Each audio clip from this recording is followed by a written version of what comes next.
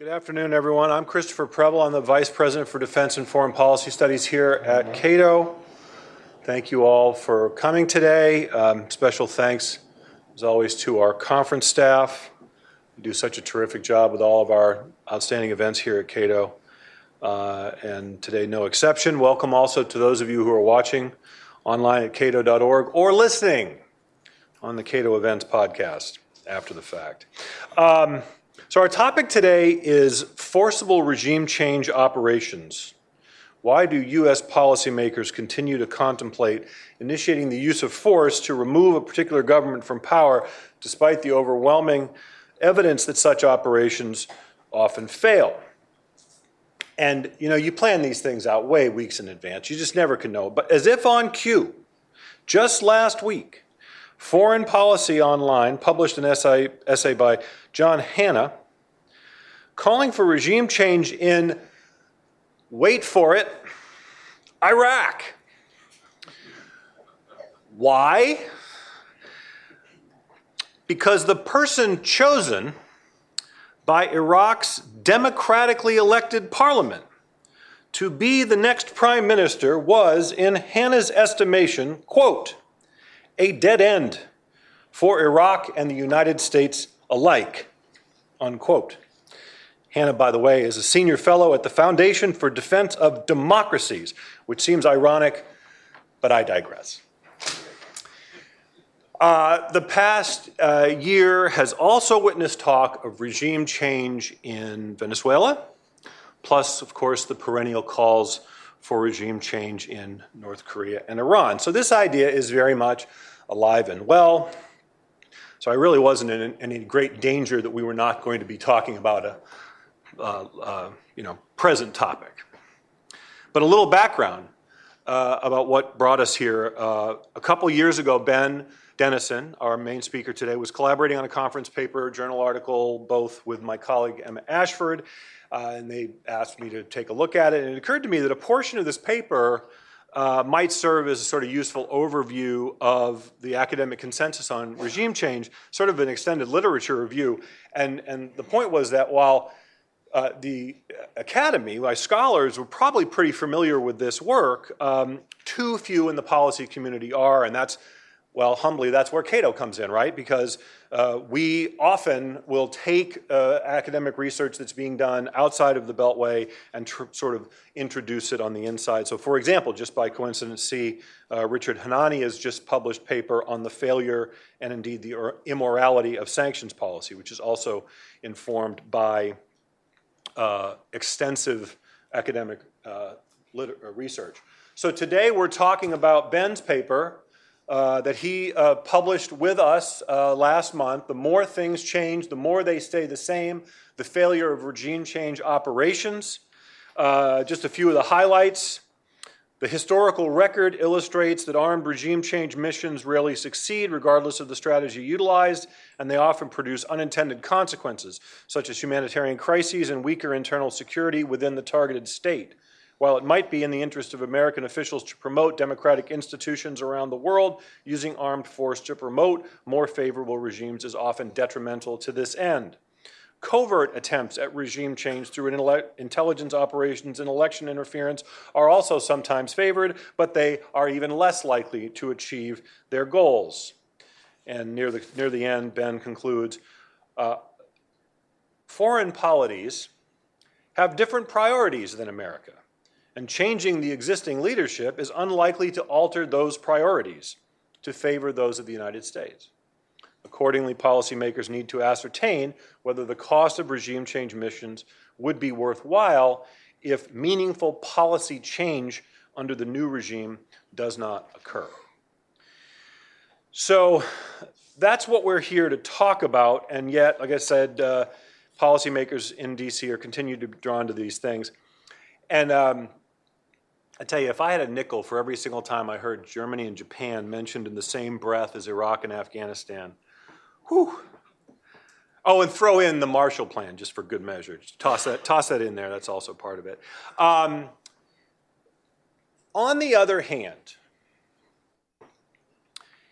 we can understand a desire on the part of policymakers and many Americans to want to help foreign peoples throw off the yoke of oppression and tyranny, and no least of all places here at the Cato Institute, where we are in fact dedicated to the advancement of human liberty. And so, just by coincidence, I was sort of traveling down memory lane this past weekend. I came across the first magazine article that I wrote here at Cato nearly 17 years ago in the August 2003 issue of Reason magazine, a symposium under the heading, "Forcing Freedom, Can Liberalism Be Spread at Gunpoint?"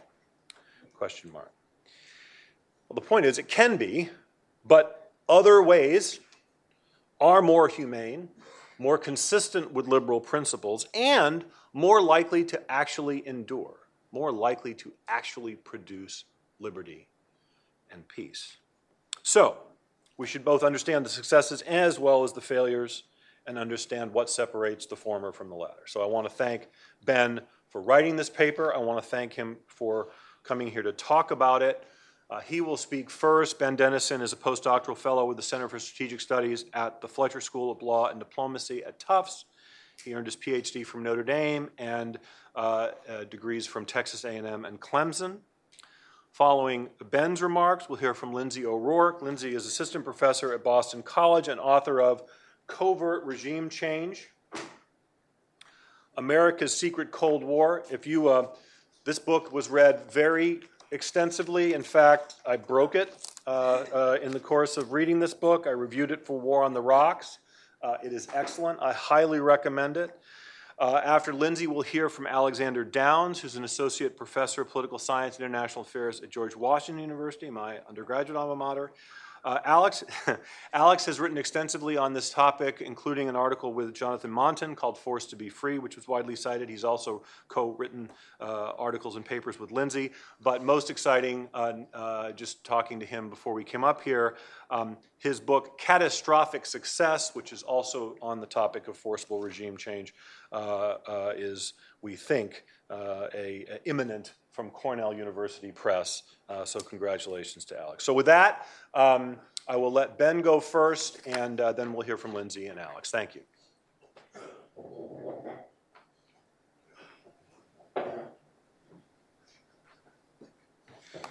All right. Well, thank you so much for everyone for being here today, and thank you, Chris, for inviting me to both be here and also write the paper. Thank you, Alex and Lindsay, for joining us today as well. And I wanted to start today by noticing how many people are in the audience to talk about this topic of regime change today, by reflecting on the first time I ever presented my research at a conference about regime change was in 2016, where commentators in the audience stood up after I presented and told me that since the United States had learned its lesson in Iraq, there was no reason to study regime change anymore. We won't be interested in doing it. We've learned it's no longer going to be beneficial. And so the fact that we still see people calling today that we should regime change in Iraq shows that this topic still is relevant and important to be discussed about. So the United States has been involved in engaging in regime change operations, depending on how you count it, since at least 1898. It's been a long-standing feature of American foreign policy. But since the end of the Cold War especially, there's been a focus for regime change missions thinking about how the United States can try to promote democracy around the world to better achieve its own national interests, as well as promoting more freedom around the world and achieve kind of the goals that it has for United States foreign policy. In recent years, this has changed under the Trump administration. We see less focused on a focus on democracy promotion, but instead we see lots of speeches by the Trump administration mentioning sovereignty as the main feature that the U.S. foreign policy should be pursuing. It should be the main feature of how we should think about the United States in world affairs. And yet, even when the Trump administration continues to talk about sovereignty as a main feature of U.S. foreign policy, there's still an odd tension where calls for regime change still exist, even when focusing your foreign policy around this issue of sovereignty. And as such, even though we might wish that the United States may have learned its lesson in the past, the era of regime change is not nearly as over as we all would like to think, and it still is important to focus on as a topic to see kind of what does the academic and historical record show us for whether or not this is something the United States should be engaging in. So even with all this great research that's out there, even a focus on sovereignty in the Trump administration, there's still a belief in some corners of the policy world that regime change can be done if we use the right strategy, we invest enough resources, and we do it properly. And it will be a quick and easy way to get the policy change that we want. And kind of given this kind of resounding features of some of the policy discussions we see, some of the articles we see being written about whether or not we should still engage in regime change, I think it's still an important topic to discuss about, and one of the main reasons why I wanted to write this paper for the Cato Institute. So kind of in that framework, there are three main things I wanted to talk about in my remarks today to try to open up discussion and get, hopefully hear what Lindsay and Alex have to say as well. The first will be kind of just to summarize what does the academic literature and the historical track record say about regime change operations. Second, given this academic and historical record, why do we still see policymakers try to advocate for regime change? And what can we try to do to try to change how we think about regime change going forward, to try to change these mindsets, to make it less likely to be called for? And then finally, if there's enough time, maybe talk about a little bit about some of the contemporary cases that have been popping up over the last year, like Venezuela, to see how some of these changes might play out. So the first topic I want to talk about simply is just the academic record of regime change. The most simple question you could ask if you're thinking about whether or not you want to engage in regime change around the world is, does regime change work? It's a very simple question. My kind of blunt answer would be no, it doesn't work.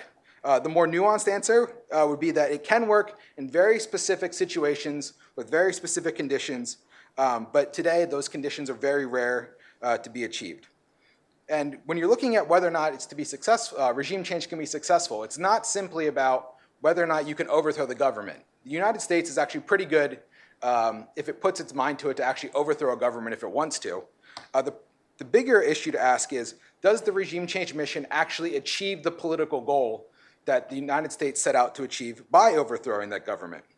And when you look at the historical track record and folks who have written about this, no matter what the political goal you're trying to achieve, very rarely does the United States actually achieve that goal. Whether it's for better interstate relations, how Alex and Lindsay have written about, whether it's for better security outcomes, better humanitarian outcomes, better economic outcomes, or even promoting democracy, very rarely does the United States actually promote those political goals they sought for by overthrowing the government and using forcible regime change operations.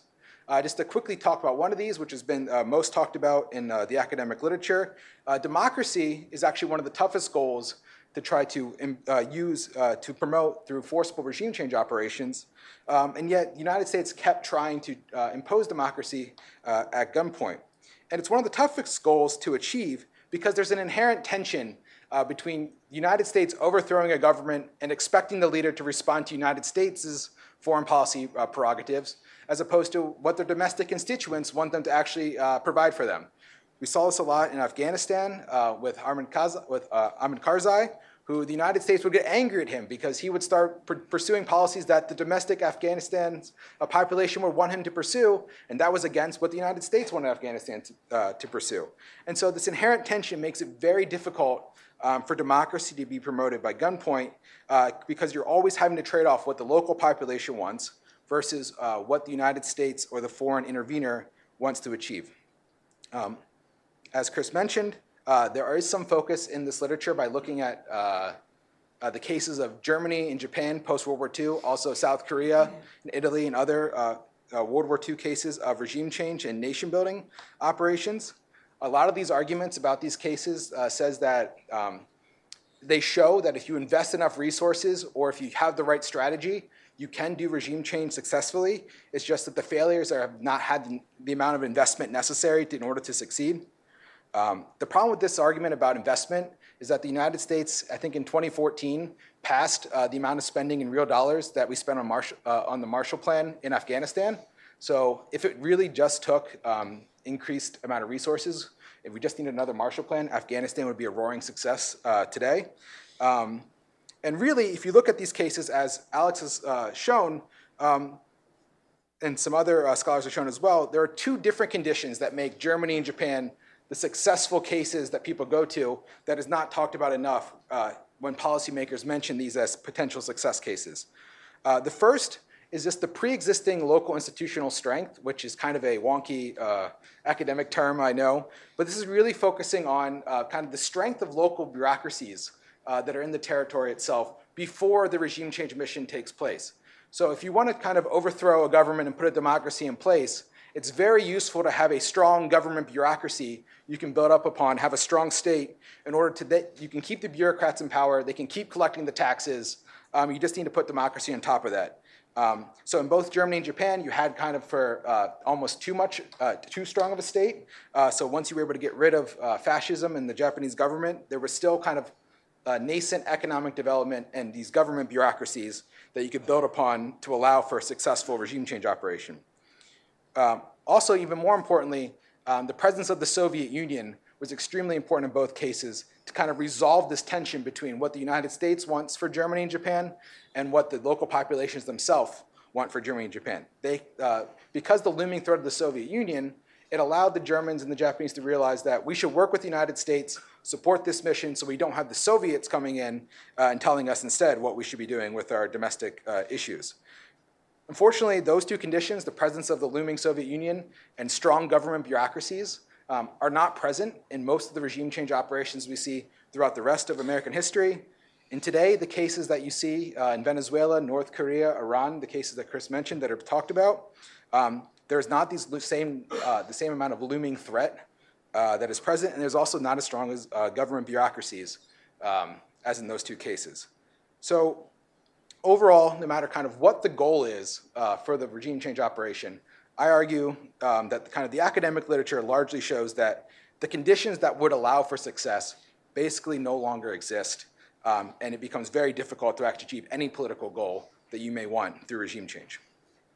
However, you could make the point that if regime change is unlikely to succeed, but it didn't cost very much, it still might be worth trying because maybe you get a 1 in 10 shot at getting something right, but there's no clear long-term cost, so you might as well try for it. Unfortunately, there's another strand of academic literature that has looked at what are the effects of these regime change operations and have found that there's lots of short-term side effects that go along with regime change that promote high costs and bad human rights outcomes in these countries. The most resounding finding, which Alex has contributed to, is that when regime change operations take place, the probability that a civil war is going to break out in that country greatly increases. Because of this higher probability of civil war, there's much more instability, worse security in the country, and also the human rights situation gets much, much worse because the government's trying to repress the rebels that are rising up, overthrowing the newly imposed government. Unfortunately, which some of my own research has shown, because of this instability that's brought about by regime change, this can often lead to the United States having to engage in nation building even when it didn't want to do so in the first place because they think it's going to be a quick and easy mission, replace the leaders and leave, but once the civil war starts breaking out, they realize we really need to kind of stay involved, build up the government bureaucracy, and be able to fight the civil war in the country. We saw this most notably after the United States helped overthrow Diem in South Vietnam, where the idea was we could just replace Diem, get a new leader in power, and that would allow the United States to get out of Vietnam quicker. Unfortunately, it ended up making the situation even worse in South Vietnam. It made the government even weaker, and it led to greater Americanization of the Vietnam War and a nation-building mission that came about. Also, that's something that's very under-discussed in modern policy discussions because we're so short-term focused in U.S. foreign policy, is that regime change also has very long-term effects on other aspects of U.S. foreign policy that we really don't know fully kind of all the effects it might have. If you look at discussions with China, Russia, Iran, North Korea, Venezuela, and they start talking about things such as support for NGOs in the country, humanitarian aid, sanctions, democracy promotion organizations, they all bring up in various points kind of the threat of regime change as something that they're worried about, and they don't want support from other tools of U.S. foreign policy because they fear this is kind of the first step towards a regime change operation. Most notably, we see this in nuclear arms control talks, where there's been increasing fears that because the U.S. has a propensity to engage in regime change, it actually causes states to be less willing to have arms control negotiations with the United States, and in fact are more likely to try to go for their own domestic nuclear nuclear weapons. We saw this most notably with North Korea recently, where John Bolton mentioned that the Libya model was something he wanted for the North Korean arms control talks. Of course, the problem is the Libya model is Libya gave up its nuclear weapons program, and then decades later, a decade later, the United States engaged in a regime change operation against Gaddafi. So putting this all together, we see that regime change rarely succeeds. It produces these bad side effects, and it leads to the question, why do states or why do leaders and policymakers ever advocate for regime change given all these downsides? For me, what it boils down to is this persistent belief that regime change will be quick and easy if done properly. That's kind of throughout the policy world. And that while diplomacy can take a long time and they might produce outcomes that we don't like, or they might pursue their own national interests, if we get someone in power that will have our own same interests, then we'll be able to very quickly get the policy goals that we want. And I argue that it's actually, rather than it being quick, these regime change missions being quick and easy, it's actually very uncertain what the missions will look like once the missions actually are initiated.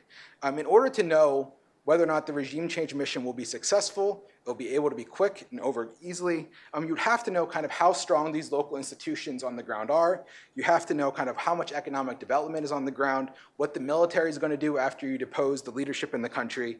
And because it's very difficult to know what these institutions will look like after you engage in regime change, it makes it very difficult for policymakers to be certain about how they should view regime change going forward. And so what I argue is that fundamentally, there are kind of two sets of policymakers, and how they approach uncertainty really matters. If you are someone who sees uncertainty and think you can control it, then you're much more willing to advocate for regime change. Whereas if you're someone who doesn't think you can control uncertainty, or you're much more willing to try to avoid engaging in these regime change missions. And you can see kind of this uncertainty built up in this, as discussed in the academic literature through a variety of different means. There's a large literature on political psychology that focuses on intervention decisions, that argues that those who are most likely to advocate for regime change are the ones that are least likely to think about all the steps it would take to make the mission successful. As such, the people who most likely advocate are the ones who are going to spend the least amount of time trying to plan for the mission, engaging in phase 4 planning, and doing things of that nature. There's also a large literature, which quickly plug Melissa Willard Foster's new book that came out on this, that focused on how local opposition movements have incentives to basically lie or tell policymakers what they want to hear in order to get put into power. This is really the famous case of Ahmed Chalabi in Iraq, where he was willing to tell US policymakers what they wanted to hear, or most charitably, outdated information from when he left as an exile. And these opposition movements have an incentive to basically distort the truth on the ground. So it makes the policymakers think, oh, we have this group that's willing to be put in place, we can just put them in power very quickly, leave, and everything will be quick and easy.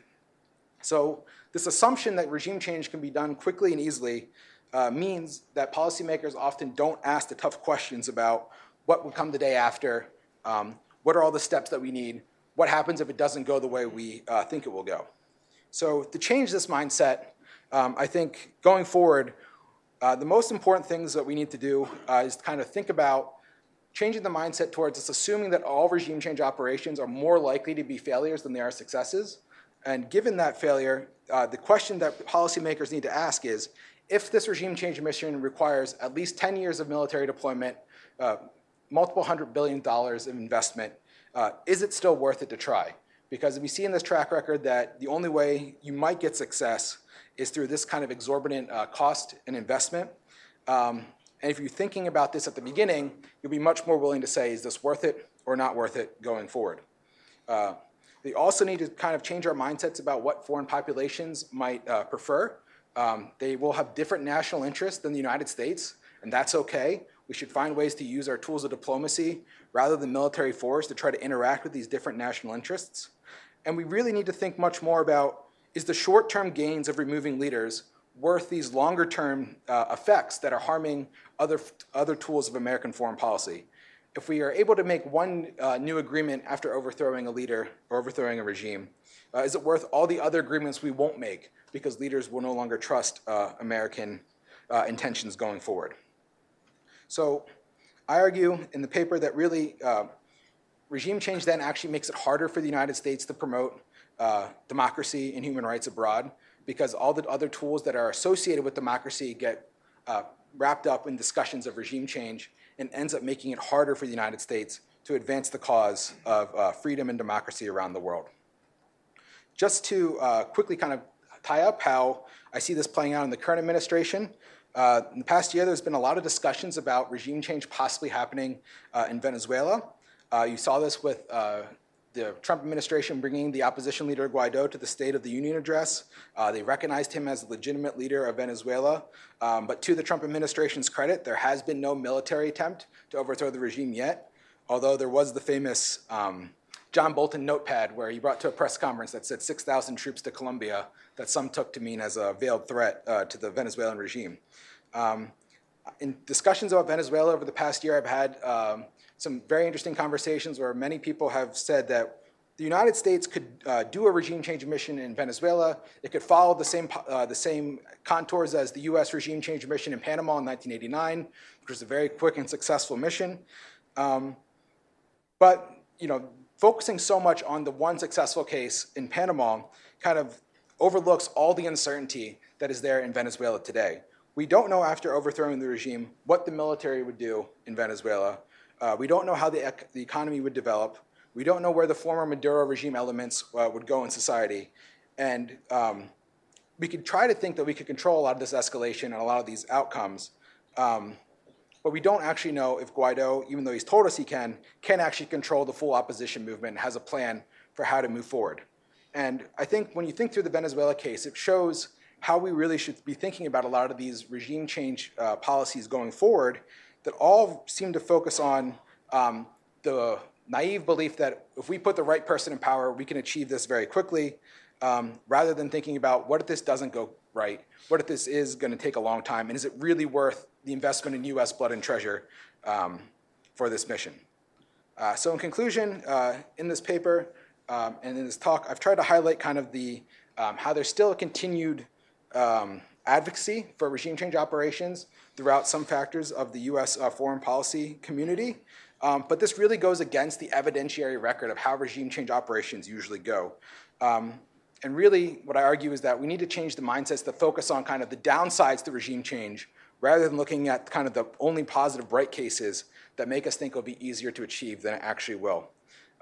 Once again, this doesn't mean that the United States should be out of the business of democracy promotion and human rights promotion, but instead it says that we should not be using military force for these missions. And in fact, using military force actually harms U.S. democracy promotion efforts.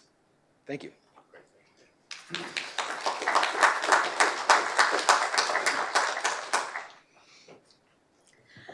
Thank you very much, Chris, for inviting me and everybody at Cato for organizing the event. Everybody for coming today. It really is a pleasure to be here to talk about my research. I want to just begin by commending Ben for writing such a clear and thoughtful policy analysis. I really thought you did a great job synthesizing the literature, and more generally, I've had the pleasure of reading your work on a number of occasions at different conferences, and I've really been impressed by the breadth of your research agenda and the clarity of your writing. And so I just say you're a very promising scholar, and I'm looking forward to seeing where your career is going. So when we were thinking about giving comments, Alex and I decided to split our comments on Ben's paper because my own research focuses on covert regime change, whereas Alex's focuses on overt. I'll talk a little bit more covert. He'll focus on overt. We also decided that I'll talk more about the causes of regime change, and he'll talk about the consequences. So I wanted to begin just by talking a little bit about the origins of my research so you can see where my comments are coming from. So with the book that Chris showed earlier, the basic idea behind it was that I conducted a lot of archival research into U.S. government declassified documents so that I could come up with a set of attempts, covert regime change attempts by the United States government during the Cold War. And from this research, which took a number of years, I came up with 64 cases of the United States attempting to covertly overthrow another country during the Cold War. Of these 64 cases, 25 times the U.S.-backed forces assumed power, and the other 39 times they failed. Now, from this data set, I then looked at the causes, conduct, and consequences of covert regime change and came up with a number of theories related to those topics.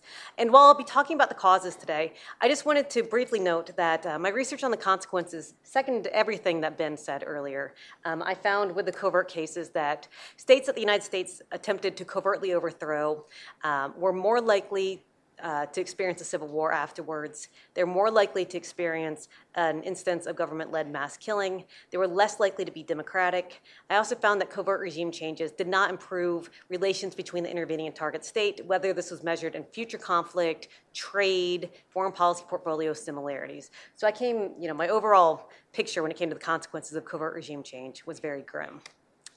But today I'll be talking more about the causes. So Ben spoke about some of the cognitive biases that leaders can have that lead them to pursue regime changes. False beliefs that they can have that it's going to be a cheap and easy solution to their problem. While he spoke about some of the irrational reasons, I take a more rationalist approach to why leaders pursue these operations. But I was also puzzled by the same question he asked, which is, if covert regime changes are so ineffective, which the research seemed to suggest that they are, why do states attempt them so often? One of the things that surprised me in my research was that I found that throughout the Cold War, numerous presidents were concerned about launching covert regime changes, and so they repeatedly asked the CIA to evaluate the effectiveness of these operations. So Eisenhower, Kennedy, Nixon, after the Cold War, George H.W. Bush, even Obama, before going into Syria, asked the CIA to evaluate the overall effectiveness. And each time they came up with a report, the intelligence community said that these operations tend to not succeed, or they succeed in very marginal ways. And yet each of these presidents decided to continue to intervene, despite being warned about the low success rate, which raises the question of, why would they attempt to do this? So to answer this question, I take it in a number of steps. The first step that I asked was the question of, what types of international disputes lead to regime change? What are the broad motives causing the United States to pursue covert regime change? And the first thing that I noticed was that, in contrast to theories that the United States intervenes for economic or ideological, humanitarian purposes, almost every dispute was of a security nature. The United States pursued covert regime changes for the same reasons that they tend to pursue war, which is to target a current military adversary, to prevent a state from allying with another great power, or to prevent them from taking an action which may jeopardize their security in the future, such as developing nuclear weapons. And of these types of security-oriented disputes, the next question I asked is, why regime change? Why pursue regime change as opposed to another foreign policy tool, such as sanctions or an overt intervention, diplomacy, and so forth? And when I looked at the set of cases, I noticed a couple of things. The first thing I noticed is that it was almost always a big power differential between the United States and the target state, and that the target state was well aware of the United States' disagreement with them, which raised the question of, why didn't the weaker target state just acquiesce to America's demands in the first place? And what I found was that the target states were unwilling to acquiesce to American demands in the first place because the nature of the security-oriented dispute really cut at their core national interest. Oftentimes the United States was asking them to do something that either would greatly sacrifice their security, such as forgoing a great power ally, giving up their nuclear weapons, or do something that would jeopardize their position domestically, such as renouncing their allegiance to communism or something like that. And because they had such strong desires to support these policies, they were willing to go against the United States, even though they understood that this increased the likelihood that the United States might target them for regime change. Now, given these types of chronic interstate disputes between the United States and the target government, American policymakers faced with this dilemma, they discovered that regime change had a uniquely transformative appeal. Unlike most foreign policy tools which aim to repeatedly coerce another state into doing your bidding, either through a combination of sticks and carrots or brute force, regime change actually has this transformative appeal. If you can take the target government that has conflicting interests with you and replace it with somebody who wants the same thing as your own, in theory, you should be able to transform a foe into a friend. You can have a very conflictful relationship turned into a cooperative one. In the best case scenario, you can have a reliable puppet who will do your bidding for years to come. The problem is that despite this enormous appeal of regime change, it hardly ever works like that in practice.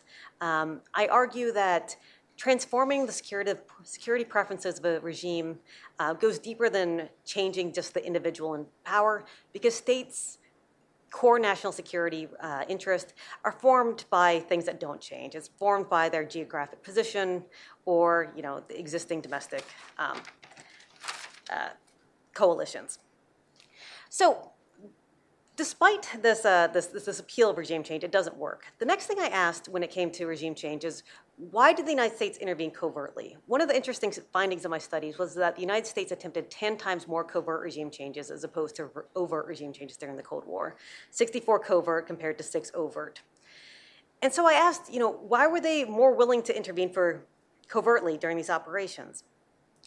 And what I found was that American policymakers believed that covert operations were going to be so cheap that they were willing to try them even if they were unlikely to succeed. And the reason that they believed that covert regime changes in particular were so low cost was because covert conduct lowers many of the costs associated with the regime change. It lowers military costs because the plausible deniability inherent in covert actions suggests that some foreign actors will be doing the heavy lifting of actually overthrowing the regime and presumably should take the blame if the operations fails. This means that the target state is less likely to retaliate against the United States, and the conflict can remain more escalated, or can be de-escalated. Covert interventions also lowered the economic cost associated with intervention. It simply costs far fewer resources to try to overthrow a regime via assassination or coup than to put boots on the ground. Even the most expensive covert regime change operation during the Cold War, the U.S. support for the Mujahideen in Afghanistan during the 1980s, is estimated to cost about $6.6 billion. But compare that to the overt cost of intervention in Afghanistan since 2001, which is now estimated to be in the trillions of dollars. The final reason why policymakers preferred covert interventions is that they lowered the reputational costs associated with intervention. Because the intervening state thought that its role in the operation would be shielded, they were willing to do things that were hypocritical. They were willing to target allies. They were willing to overthrow democracies on at least 6 occasions during the Cold War. They were willing to support leaders that committed human rights abuses. In the words of Henry Kissinger, covert action should not be confused with missionary work. And the combined effect of all these lower costs meant that American policymakers were willing to attempt a covert regime change, even if it was unlikely to succeed. Covert intervention allowed them to do something. And there was this chance that if it did work, you could have this transformative effect on the target state. But it just didn't work like that in practice. Unfortunately, when it comes to covert regime changes, there's a fundamental trade-off between size and secrecy. A covert regime change can only become so large before the cover of the operation seems to be inevitably blown. The more people who know about a covert intervention, the more people who will be privy to its details, people who might be open to espionage or blackmail. And so it's very hard to keep a large-scale covert regime change operation a secret. But overthrowing a powerful state requires a powerful opposition. And you just can't do this covertly. So when you look at covert regime changes, I found that they very seldom succeeded against powerful states. We very seldom overthrew a Soviet ally. Only 39% of my cases saw the US-backed forces come to power. And in 70% of my cases, I found that the cover was blown. At the time of the intervention, the target state accused the United States of trying to overthrow them publicly. Now, even looking at that 39% of the cases that were nominally successful and that the US-backed forces came to power, I found that they didn't result in the foreign policy objectives that American policymakers set for them. Those cases tend to fall in 2 categories. One category were states that the United States overthrew that were much weaker than the United States, such as Iran in 1953, Guatemala in 1954, and so forth, that although they initially appeared to be successful, because of the destabilizing effects and backlash to the covert regime change that came later, with a longer view of the intervention, their weaknesses and the blowback became more evident. The second type of nominally successful interventions were interventions where the United States intervened into a foreign election to support one party to win the election. Post-World War II, the United States intervened in French, Italian, and Japanese elections to help center and right-wing parties win the elections. The idea was that this was one way to eliminate socialist and communist threats as part of containment policy in the in the early Cold War. Now here I found that although these operations were nominally successful, these were the cases where the Americans' role was the most questionable about whether it was really necessary for them to intervene. The parties that the United States supported were already leading in the polls prior to the American intervention. These were also cases where the United States was doing major overt things at the same time to solidify these governments, such as Marshall Plan aid, the formation of NATO, military occupation. And so I found that in these cases, the covert intervention was almost superfluous into bringing about the result. So my conclusion is that the conditions that covert operations are most likely to succeed is ultimately when they're needed the least. Either they can succeed against weak states of little geostrategic importance, or they succeed in these cases where the US-backed forces were likely to assume power. And given that they're successful in the relatively limited number of circumstances, I agree with Ben that we should think twice about launching them and just overall be more skeptical about when they're likely to have a positive effect. Thank you very much. Thank you.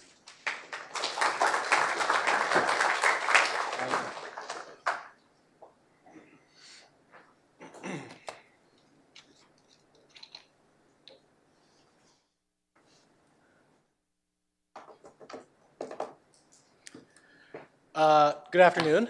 My name is Alex Downs. I teach over at GW, across town. I want to thank Cato Institute and Chris Preble for the invitation to come and speak to you today. I also want to thank Ben for writing this paper. I've kind of been working on this issue a long time now, and I'm hopefully coming towards wrapping up a big project, and it's good to see younger people. I never thought I'd say this in my life, younger people working on these issues. It's also always good to see my good friend Lindsay O'Rourke, who, what she didn't tell you is that in a month or so she'll be heading to the International Studies Association conference to pick up the Best Book Award for her book from the International Studies Association. So it's a really good book, and I highly recommend it. What I want to do here is say a few things about Ben's paper to start off, and then sort of delve into the consequences part. Lindsay very nicely laid out the sort of division of labor here. So I'll mainly talk about overt regime changes globally, worldwide, by all countries, not just the United States. Just to start off, though, on Ben's paper, I really obviously enjoyed reading it. I was glad to see it. It's really a nice, digestible, one-stop shopping for all of the sort of problems with regime change. It highlights the problematic record of regime change, which tends to be ignored when people write op-eds last week or when public figures talk about doing this. There are some successes, right? I don't want to downplay that, but what sort of becomes evident from looking carefully at the record is that the sort of exacting conditions that need to be in place for successful outcomes. And those kind of conditions tend to get ignored when political leaders or others are making the case for regime change. Right? When you're making the case for regime change in Iraq or Afghanistan, I'm sorry, you simply can't make the Germany and Japan analogy. These are just very different kinds of cases, different kinds of conditions. I mean, I'm a political scientist, right? I love to generalize, but there are limits. So you heard some of the problems with regime change that Ben highlighted. That I'm not going to talk as much about. Democratization being one that I've worked on in the past. Turns out, actually, that democracies, including the United States, don't actually promote democracy that often. The majority of the time, they're putting in autocratic leaders. But when they do, it's about less than a quarter of a time that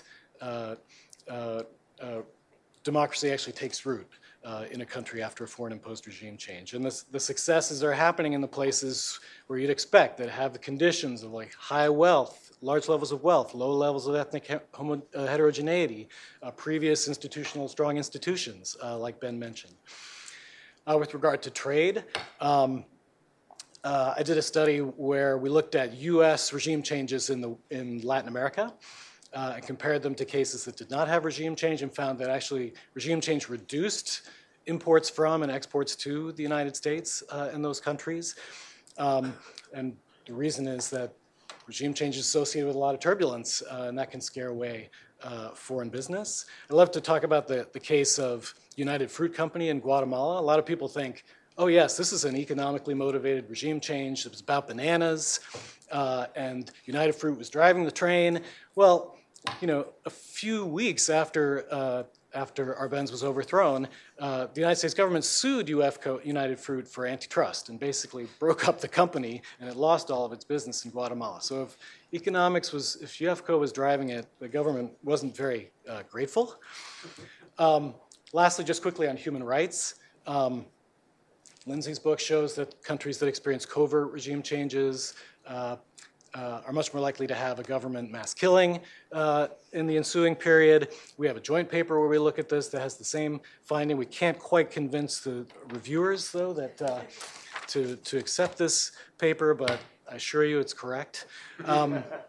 So for the rest of my remarks, I want to focus in on what I think are the common origins of several of the after effects of regime change. And these are sort of I'm someone who studies war and conflict and violence. These are the kind of violent after effects of regime change. One, being inside of countries, things like civil war and insurgency and violent leader overthrow. And then conflict between the two countries afterwards. So between the intervener and the target. Do they have are they more or less likely to have militarized disputes? You would think if you put in a government that you empowered because you think it is going to be friendly to you, you would be less likely to be fighting with it. And various other measures of how states get along. So just very quickly, just so we're all on the same page, right? Foreign imposed regime change, I'm going to stop using that term because it's very unwieldy. I'll just say regime change, which is also better than FERC, which is the acronym, which can have some unappetizing thoughts to mind. It's the forcible or coerced removal of at least the leader, the effective leader of another state by the government of a different state. Right, so at a minimum, you're removing the leader. At maximum, you remove the leader and you replace the institutions of the country. So foreshadowing, that means there's going to be different kinds of regime changes. Well, this parlance that's become very common to say regime change, often people are just talking about changing leaders. It can also mean changing institutions. And so we're talking about countries that were independent. There's not decolonization. They basically remain independent afterwards. They don't get annexed. And the outside power is primarily responsible for removing the government. So in my work, I look at the last 200 years, essentially, and there's about 120 leaders that I code as being removed by external powers. This is worldwide by all countries, not just the United States. Mostly they're overt cases. I have a handful of covert regime changes in my collection. And they're successful cases, right? The leader was, in fact, removed, although I compare that to a subsample of cases that didn't succeed. And so between Lindsay and me, we kind of cover a lot of the waterfront. It's covert by the US, overt by everybody. And the fact that we're coming to similar conclusions at least sort of gives me some confidence that maybe we're onto something here.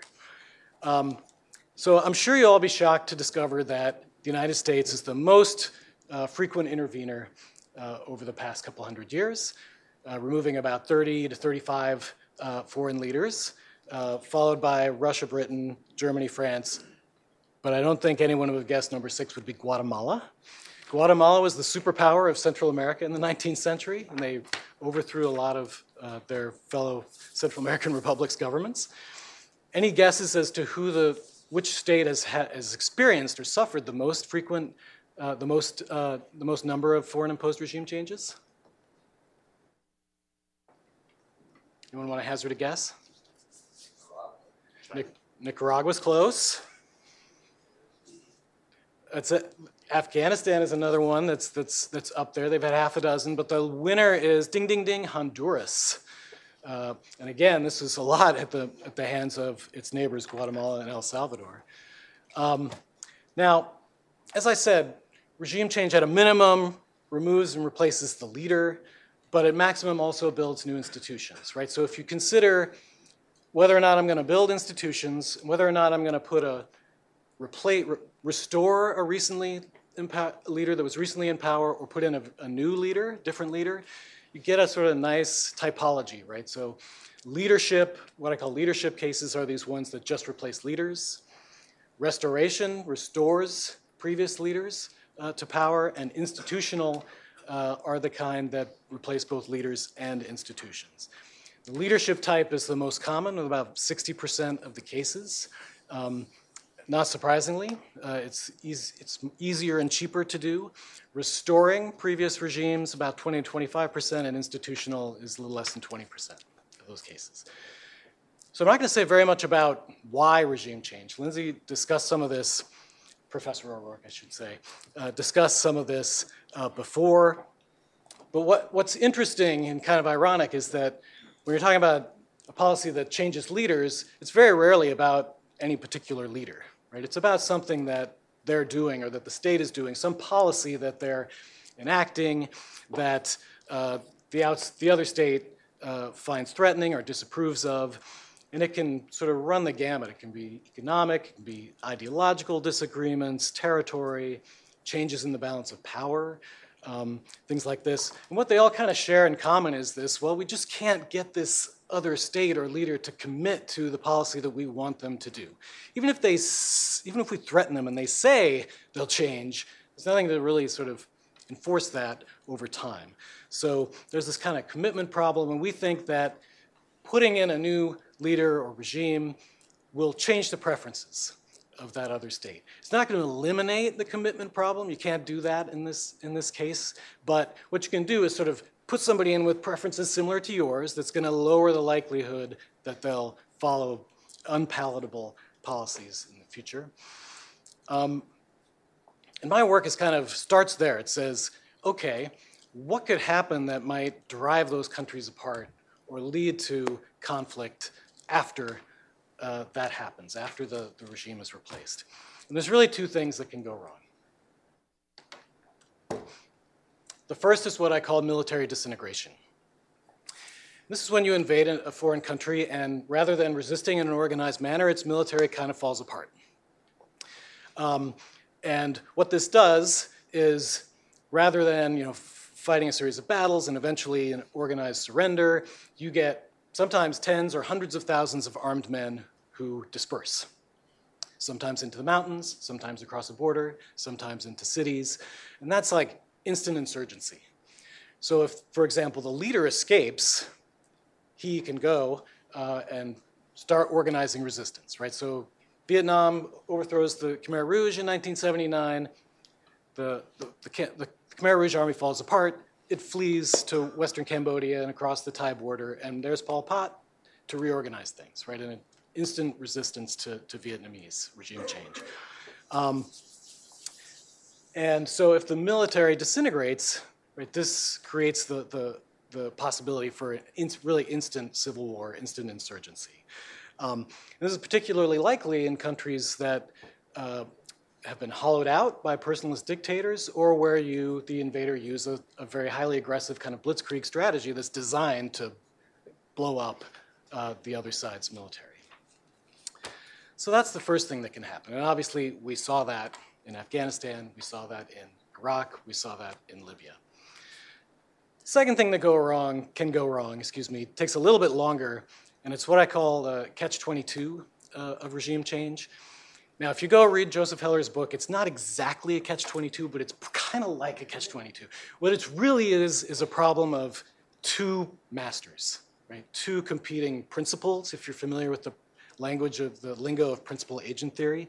So regime change, I argue, sets up a principal-agent problem. So you, the intervener, empower a leader in a foreign state that you think shares your preferences, right? You delegate governance. You're going to say, you go, run Iraq the way we want it to be run, right, in our interests.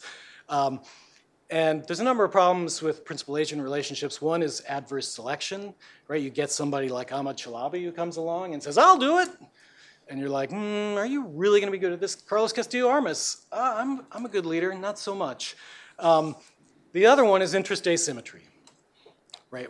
Another state has its own interests, as Ben mentioned, and those often don't change, right? So, and what happens is you get an imposed leader has to respond to two masters, right? There's you, the outsider, saying, do this, do that, follow my lead. And then there's your domestic audience. And those interests there may be some overlap in some cases, and then there's circumstances where that may be greater, but oftentimes it's not. There's often a gulf, right? And that is going to pull that leader. They're interested in their own political survival. Once you put them in power, they want to survive. So they're going to have to listen to their domestic audience. They also have to listen to you, so they're kind of stuck, right? And the more they go towards the domestic audience's preferences, the more the intervener is likely to come after them. The more they lean towards the intervener, the more domestic constituents are going to be unhappy. And so what you get is simultaneously the increased likelihood of internal resistance and external conflict. Right? That's sort of the implication of my argument. And so what I find is that across these three, I look at three things: civil war, insurgency, the likelihood that the leader is overthrown violently, what is called irregular removal in the literature. It's kind of funny. That means getting shot in the head or killed or put in jail. And then militarized disputes between the two countries.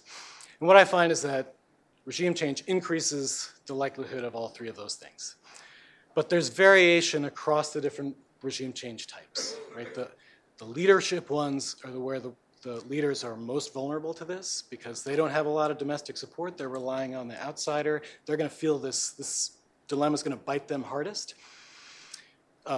Restoring former leaders is going to be the better case because sometimes you're restoring democracies. This happened a lot after World War II, or you're restoring some kind of popular regime. They're going to have less problem. Building institutions is going to depend on whether building the institution succeeds. And where is it going to succeed? It's going to succeed in the places where that are relatively wealthy, relatively homogeneous, that have the kinds of institutions to build on, right? Not poor and heterogeneous countries. So just very quickly, that's the sort of big overview of my findings in this book that will someday soon be published, I hope. There were about almost 50 civil wars within 10 years, within a decade of a regime change.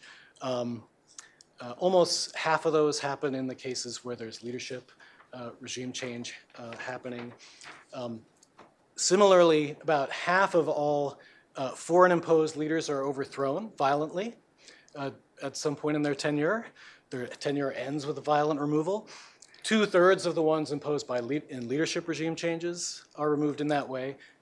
If you come to power in a regular way, through elections generally or through hereditary succession, your chance of being overthrown violently is about 20%. So this is a very large increase in your risk. Finally, in work that I've done and in joint work with Lindsay, we found that states that experience regime change are more likely to have disputes, militarized disputes, militarized spats with the regime changing country, and that's also most likely to happen in these leadership cases. We've also looked at different kinds of, how can we measure like closeness, state affinity? Do they share the same alliance partners? Do they vote the same in the UN General Assembly? No, it doesn't. Regime change doesn't help these things. So to wrap up, just to quickly summarize, so restorations, these are pretty unambitious, right? So Belgium, right, gets overthrown by the Germans in World War II. When, in the course of winning World War II, the United States and Britain bring back the Belgian regime. We don't really have to do anything to do that. They just come back from exile and they take over again. That can be somewhat successful. Institutional regime changes, again, it depends mostly on the local conditions. and then with leadership regime change, these are the ones that are likely to be most volatile. Where you see sometimes stability is where the leader is able to, sometimes with the outsider's help, repress. So Francisco Franco, very successful, right? He was imposed partially by the Germans and the Italians. What does he do? As soon as he takes over, after the war is over, he kills 50,000 people, right? So if you're willing to do that, and you have the institutional strength to do that, you can survive as a foreign imposed leader. But most of the time that's not the case because the structures are weak, the leader doesn't have good control and so forth. So just to get to this question of why. So we know something about this now. We're getting a lot of data that suggests this is unsuccessful. Ben made some arguments in his paper and to you just now about, well, if we know all this, like why would you want to keep doing this? And he sort of talks a bit about psychological reasons, psychological biases. Well, you focus on the benefits and discount the costs. Once you decide to do it, you become resistant to new information. You're overconfident. You get bad information from your local agents, right? Of course, the question is, why would you ever believe what the local agents tell you, given that they have an incentive to lie to get you to intervene in the first place? I would highlight a couple of additional ones. One is the political incentives to convince people that the costs are going to be low. So this, to me, before Iraq, was what was going on. The Bush administration wanted to do Iraq, they decided to do it, and they systematically downplayed the potential costs to persuade the public and our congressional institutions to go along with it. Just in closing, a couple of additional things. So one thing to keep in mind is, why has this been happening so much over time? Well, first of all, like interveners in the 19th century didn't have these kinds of studies that are starting to come out about the effects of regime change. And so it's hard to expect them to know what we're only learning now, right? So now we're sort of starting to figure this out. In the early 19th century, there were a lot of restorations, turning back Republican revolutions, right? In tiny little places like Parma and Baden, right? These were quite successful. And so the impact of influential cases, right? So those, World War II, right? Everyone wants to talk about Germany and Japan.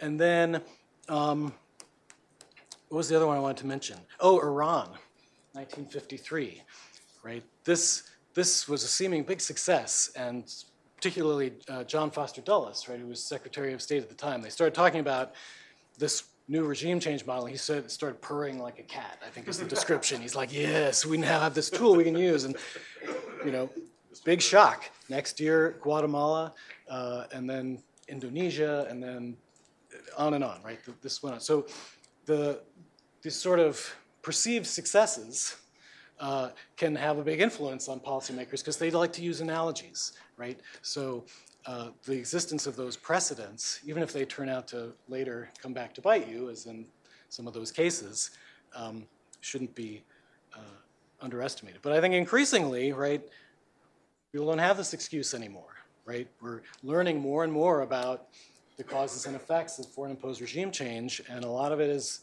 not a happy story. So I think we need to be paying attention to that and not trying to ignore it. Thank you very much.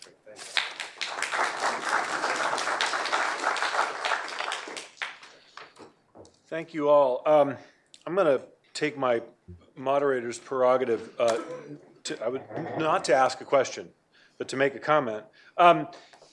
As I'm sitting here, and of course I'm familiar with all their work, and I've read it and taken it on board, but I'm sitting here and reminded that when we're talking about a foreign imposed regime change, in the context of the Cold War, we convinced ourselves in many cases, and in many cases it was true, that we were changing a foreign imposed regime.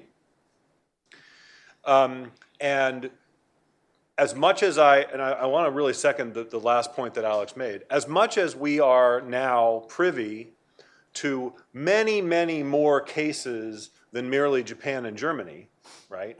And the misuse of historical analogies is harder to justify when you do have before you, again, many covert cases that were kept secret for decades, right? But now we know the truth, or we're starting to learn the truth.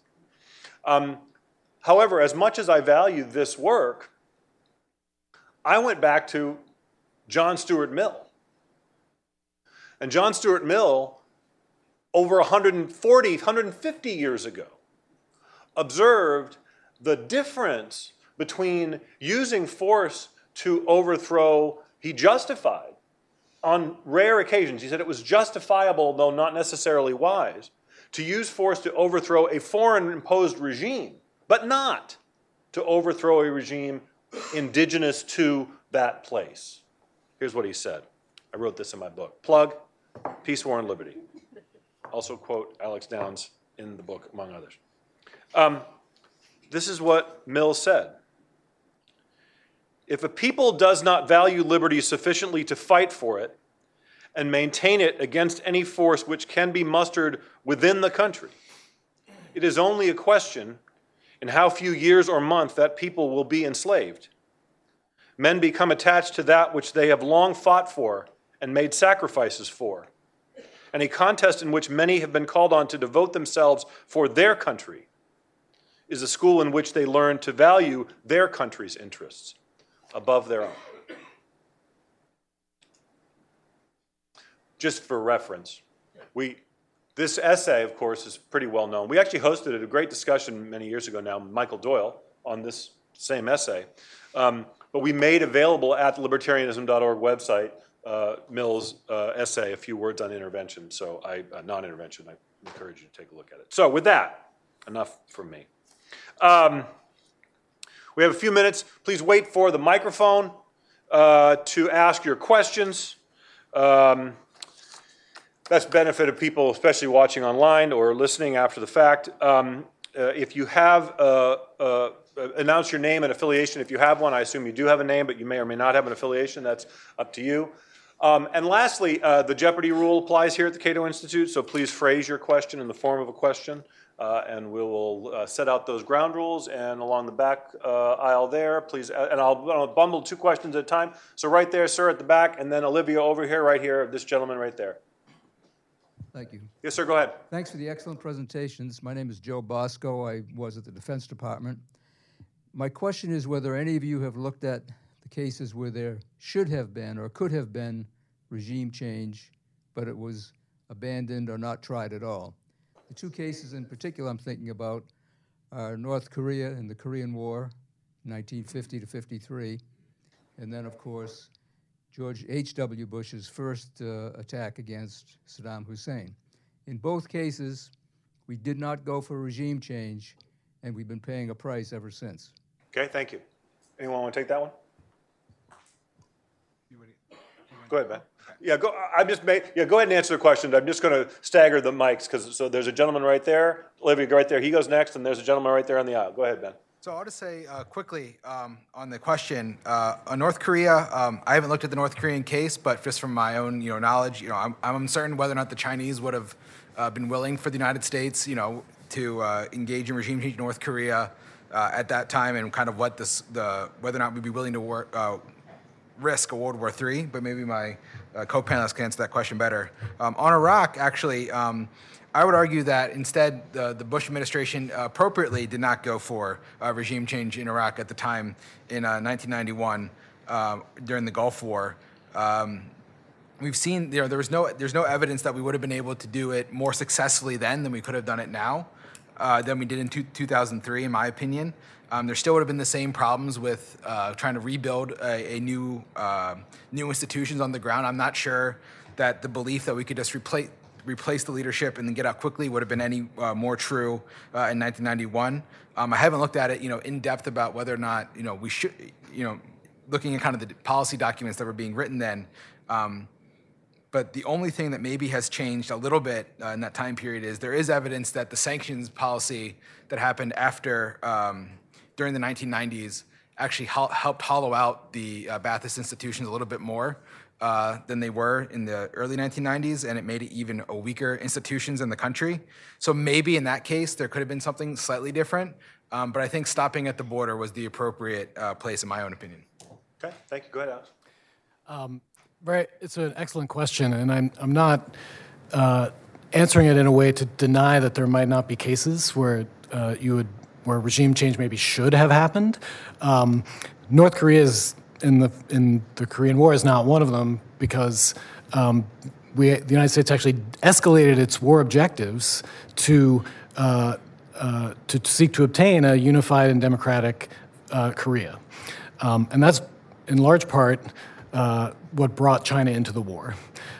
So that one, we tried that one, and we discovered the consequences. And then once China was in, obviously, continuing to seek an objective like that was kind of out of the question. For Iraq in '91, I mean, I'm not persuaded why the consequence would have been different than it was in 2003. I mean, people give all our allies would have abandoned us. The mandate was just to kick Saddam out of Kuwait and so on, but I think you probably would have been stuck with a lot of the same consequences that you ended up with a dozen years later. Thank you. Yes, sir, go ahead.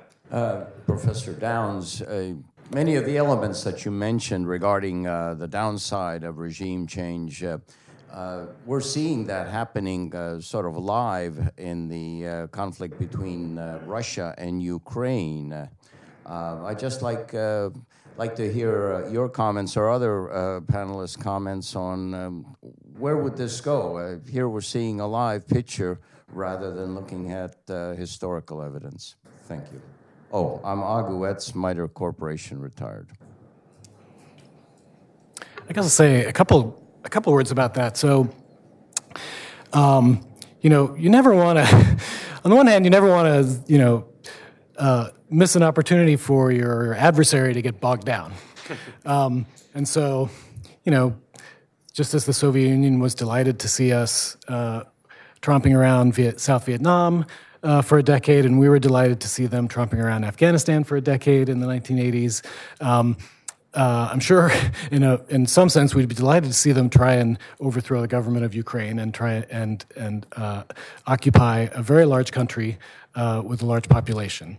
That would be, the Crimea thing is separate because they simply annexed Crimea. It wasn't really a regime change. They said, "Oh, we're taking it, and there's nothing you can do about it." But yeah, of course, I would rather not see that happen because it would involve a lot of death and destruction and suffering for a lot of people.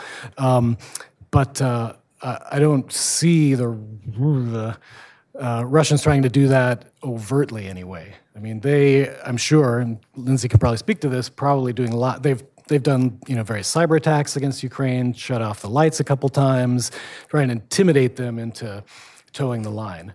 But more or less successfully. It's not clear it's going to be successful. Actually, that's a good point. Lindsay, most of your research focuses on U.S. covert regime change, and we presume that attempts by other countries are less apparent to us, right? Is that part of the reason why? What do you know from what you've looked at in terms of other countries' covert? Whereas, again, Alex's work is focused on other countries' overt, which are obviously more easily perceived. Yes, I focused on American interventions because, for data reasons, Right. only the United States do you have the declassified documents that you could actually prove that this was, in fact, a covert regime change.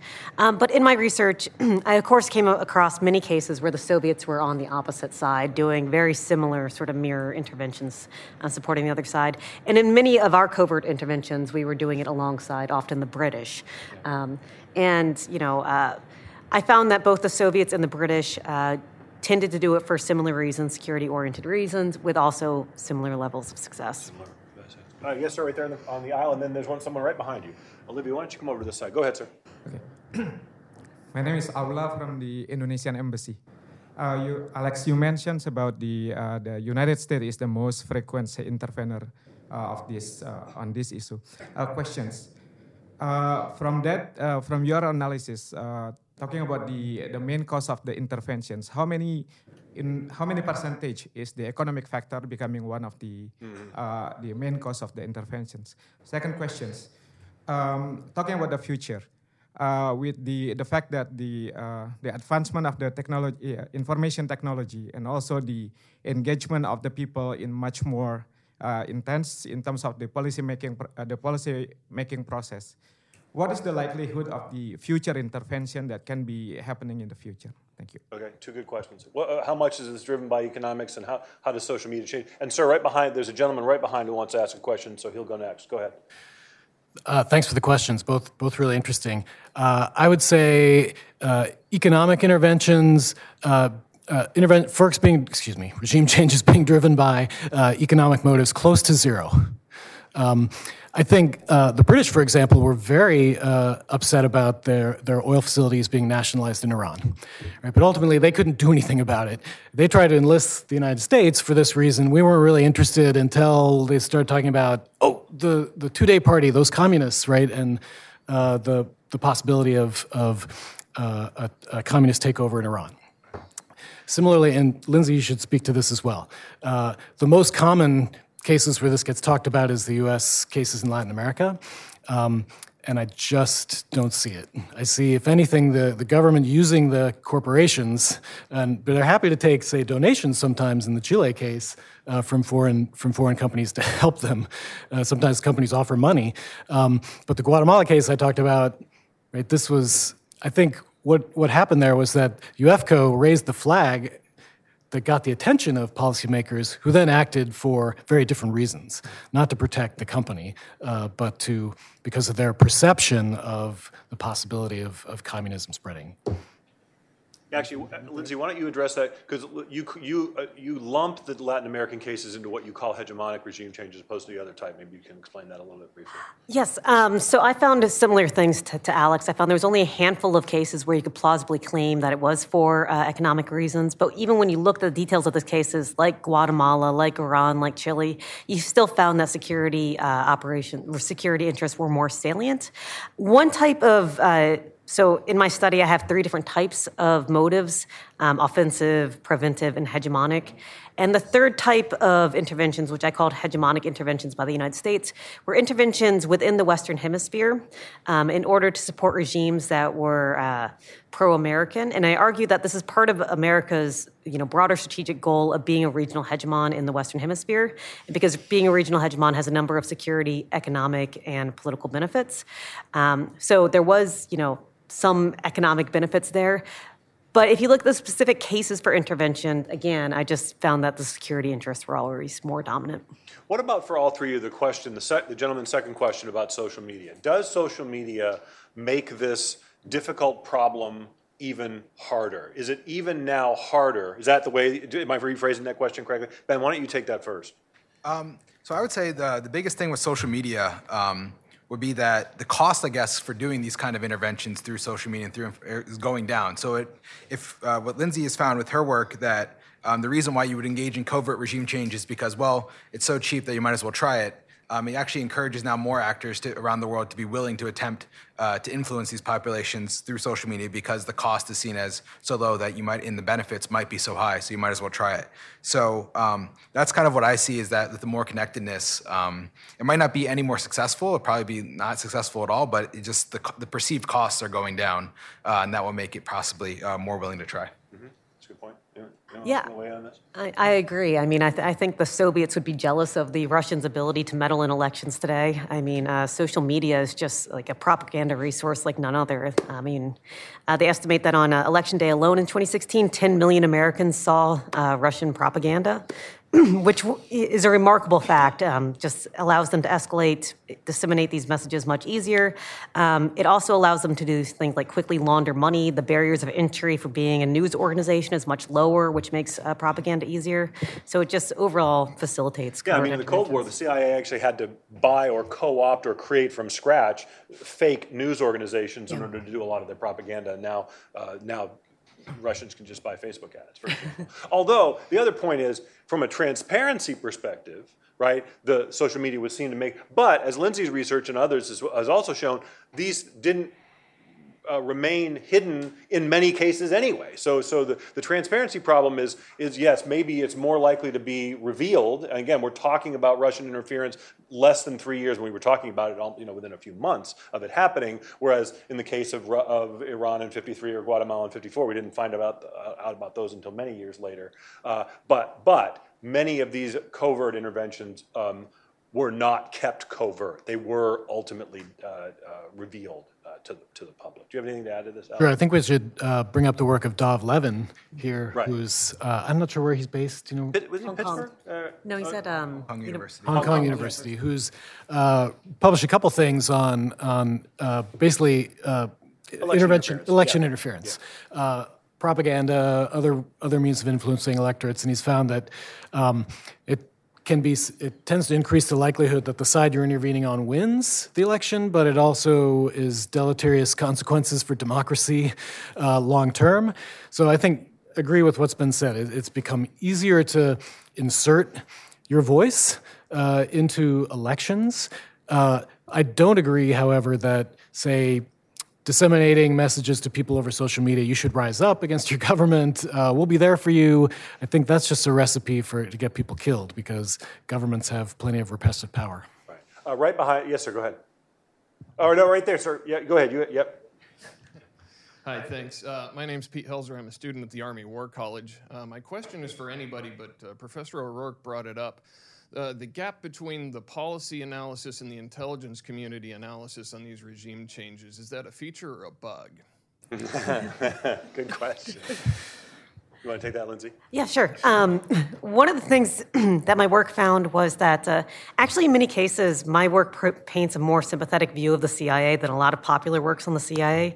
I found in many cases the CIA analysts who were more familiar with the target country and actually knew what policymakers were suggesting were often saying like, no, this is, you should know what we're doing. But it was often executive branch policymakers that overruled the CIA, that overruled analysts who had more information on the country. Which just raises the question of how they can more effectively. And I have to say, I honestly have been baffled why there wasn't more institutional learning, and I don't have a great answer for that. Yes, sir, go ahead. I'm mindful of the fact that I have not called on anyone on this side of the room, and if you wish to ask a question, I'm not excluding you, but if I don't see any hands, then we'll just stick to this side of the room. Okay, go ahead, sir. Yeah. You had your chance, all of you. Yeah. Yes, sir. You guys speak as if the United States isn't learning from all these experiences. I think you are absolutely wrong. Yeah. I think your data has given us way much more knowledge. And let me tell you the problem that we faced under that system that you are talking about. Presidents are only around for 4 years. Then there's a new president who has new ideas, and he comes in. What has happened since? Look at China. I'll surprise you. We are still involved in China's re-education. China is learning from the United States because they come over here. That was one of the things we never, when you talk about leaders, you talk about what was there then. They didn't have the education. They didn't go back to school. But we have learned that what you do is you re-educate them. You send them over to the United States. That's what we did in China. So part of this still do. So part of this question, this sounds a little bit like the question that you got in 2016, Ben. Yeah. So we commissioned this paper for a reason, because we felt like the research that Alex and Lindsay and many others had done was not widely disseminated. It's 4 years after you gave that talk. Are things better? Are we learning? Yeah. We are. He thinks we are. He is adamant that we are learning. I can attest to it. Okay. Well, we call this here, I'm a historian, we call this a selection bias. Okay, you all are much smarter than the average. Anyway, go ahead, Ben. So I think actually this the past question and then this question also kind of linked together as well. I do think you were correct in that, like during one presidency, there is some learning. You do see the case where it's often early in the I think, I haven't looked at this systematically, but just, anecdotally going through these in my head, it is kind of early in the presidencies that we see most of the regime change missions that happen. And then you even had President Obama, and when he gave, I think it was to the Atlantic, but it was like an exit interview essentially, right, to the Atlantic, saying right. What did I learn? The biggest lesson I learned was from Libya, have a plan for the day after. And so there is some learning that goes on.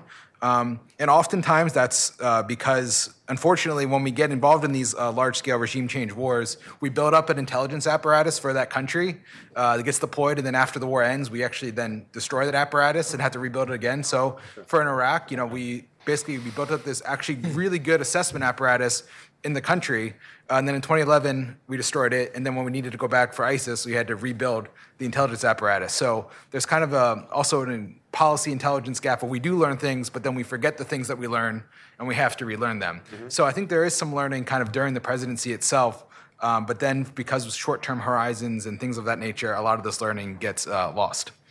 Okay. Sir, right there on the aisle.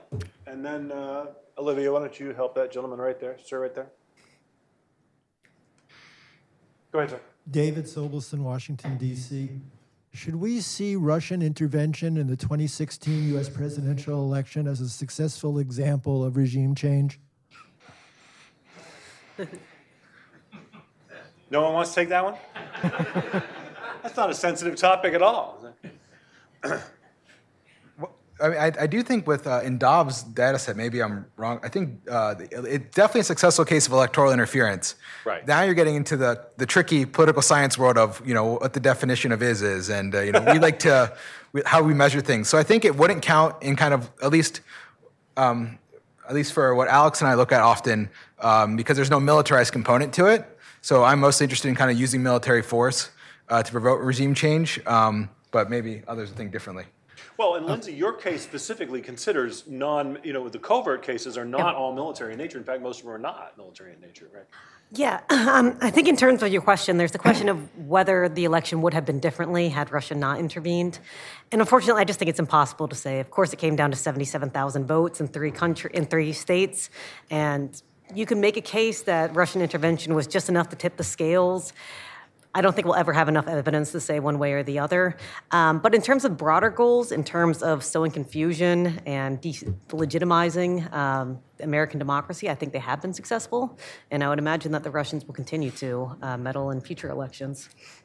I would definitely second that second point. I agree with what Lindsay said. I mean, it's going to be very hard to figure it out. But you could think about, what would you need to know to answer this question? Well, you need to know sort of what were the messages that were being put out there, who saw particular ads, who did those messages influence. Lindsay just said 10 million people saw these ads on election day. Then it would be a very difficult evidentiary task to sort out. Did that tip the scales in particular places, right? So you'd have to know a lot. What we do know is that it wasn't good, and that it may have. I wanted to go back to the previous question, if you don't mind. This question about learning that you asked, sir. I totally agree with what you're saying, that executives come in and they change. You get a new president, they have new beliefs, new analogies, new things they want to do. And that maybe there's learning going on below that level, maybe in the bureaucracy. But I'm sort of pessimistic about that because, you look at Obama. Oh, well, Obama learned, about Libya and that, he really should have planned for the day after. Well, where did he, how did he get his idea about doing Libya the way he did in the first place? Well, he learned from Iraq and Afghanistan that you shouldn't go in heavy because that's going to inspire an insurgency. So we'll go with light footprint this time. And we think it's a matter of technique, right? If we can and this is, Americans are very can-do people. We think if we just find the right levers and dials that we can push, we can say, we learned how not to do it. If we do it differently this time, we'll get a different outcome. But what we tend to neglect is the forces on the ground and the things about the country that we can't change so easily, that can frustrate. And I'm not saying it's impossible, right, to come up with these techniques and learn something about what to do and what not to do, but you also have to take into account the conditions that you're dealing with. Okay, last question, sir. Go ahead.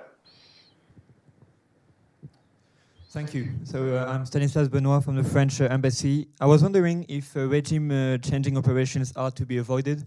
What are the best alternatives for regimes like Venezuela, North Korea, and so on, to defend both U.S. interests and values such as freedom, democracy, and so on?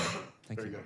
Anyone want to take that? Because I will. If you I'll just say very quickly in Venezuela, it's kind of You wrote about this at the Post, right? You had a piece in this. Yeah. So I think it's politically unpalatable today, but I think like the best thing you could do for Venezuelans would be to provide maximum amount of support for immigrants that are leaving the country and refugees that are leaving the country, and try to support, not hold sanctions as a threat over top of them, but instead try to support with humanitarian aid in that way, rather than kind of keeping the military threat at its heart. The problem is, I think, for me, in both those cases, the long track record of American regime change attempts, given comments that were made about North Korea by many policymakers throughout the decades, at least the Venezuelans themselves think that there was a covert attempt at regime change in 2002.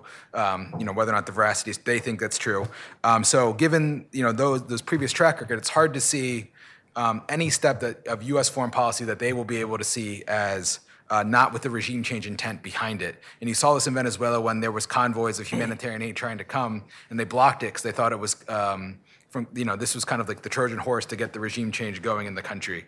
And until you kind of swear off regime change, and you can prove that you're not going to engage in regime change abroad, only then can those other types of foreign policy be successful. Yeah, let me close on that point because I think it's a good place to stop.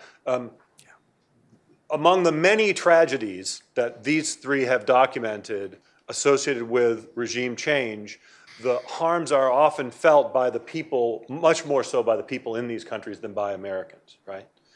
And yet, one of the other collateral harm is to undermine the principles of liberalism in the first place, classical liberalism, liberty as we define it here in the United States. And by undermining those values, because they are associated, fairly or not, with subversion and coercion and the use of force, that is, add that tragedy to all the other harms. And so again, I have much more confidence in the spread of liberal ideas through peaceful means, not in a non-coercive way. And one of the great tragedies is those principles have been undermined by what has occurred over the last quarter century or so. I want to thank you all for joining us. Please join me in a round of applause for our participants today.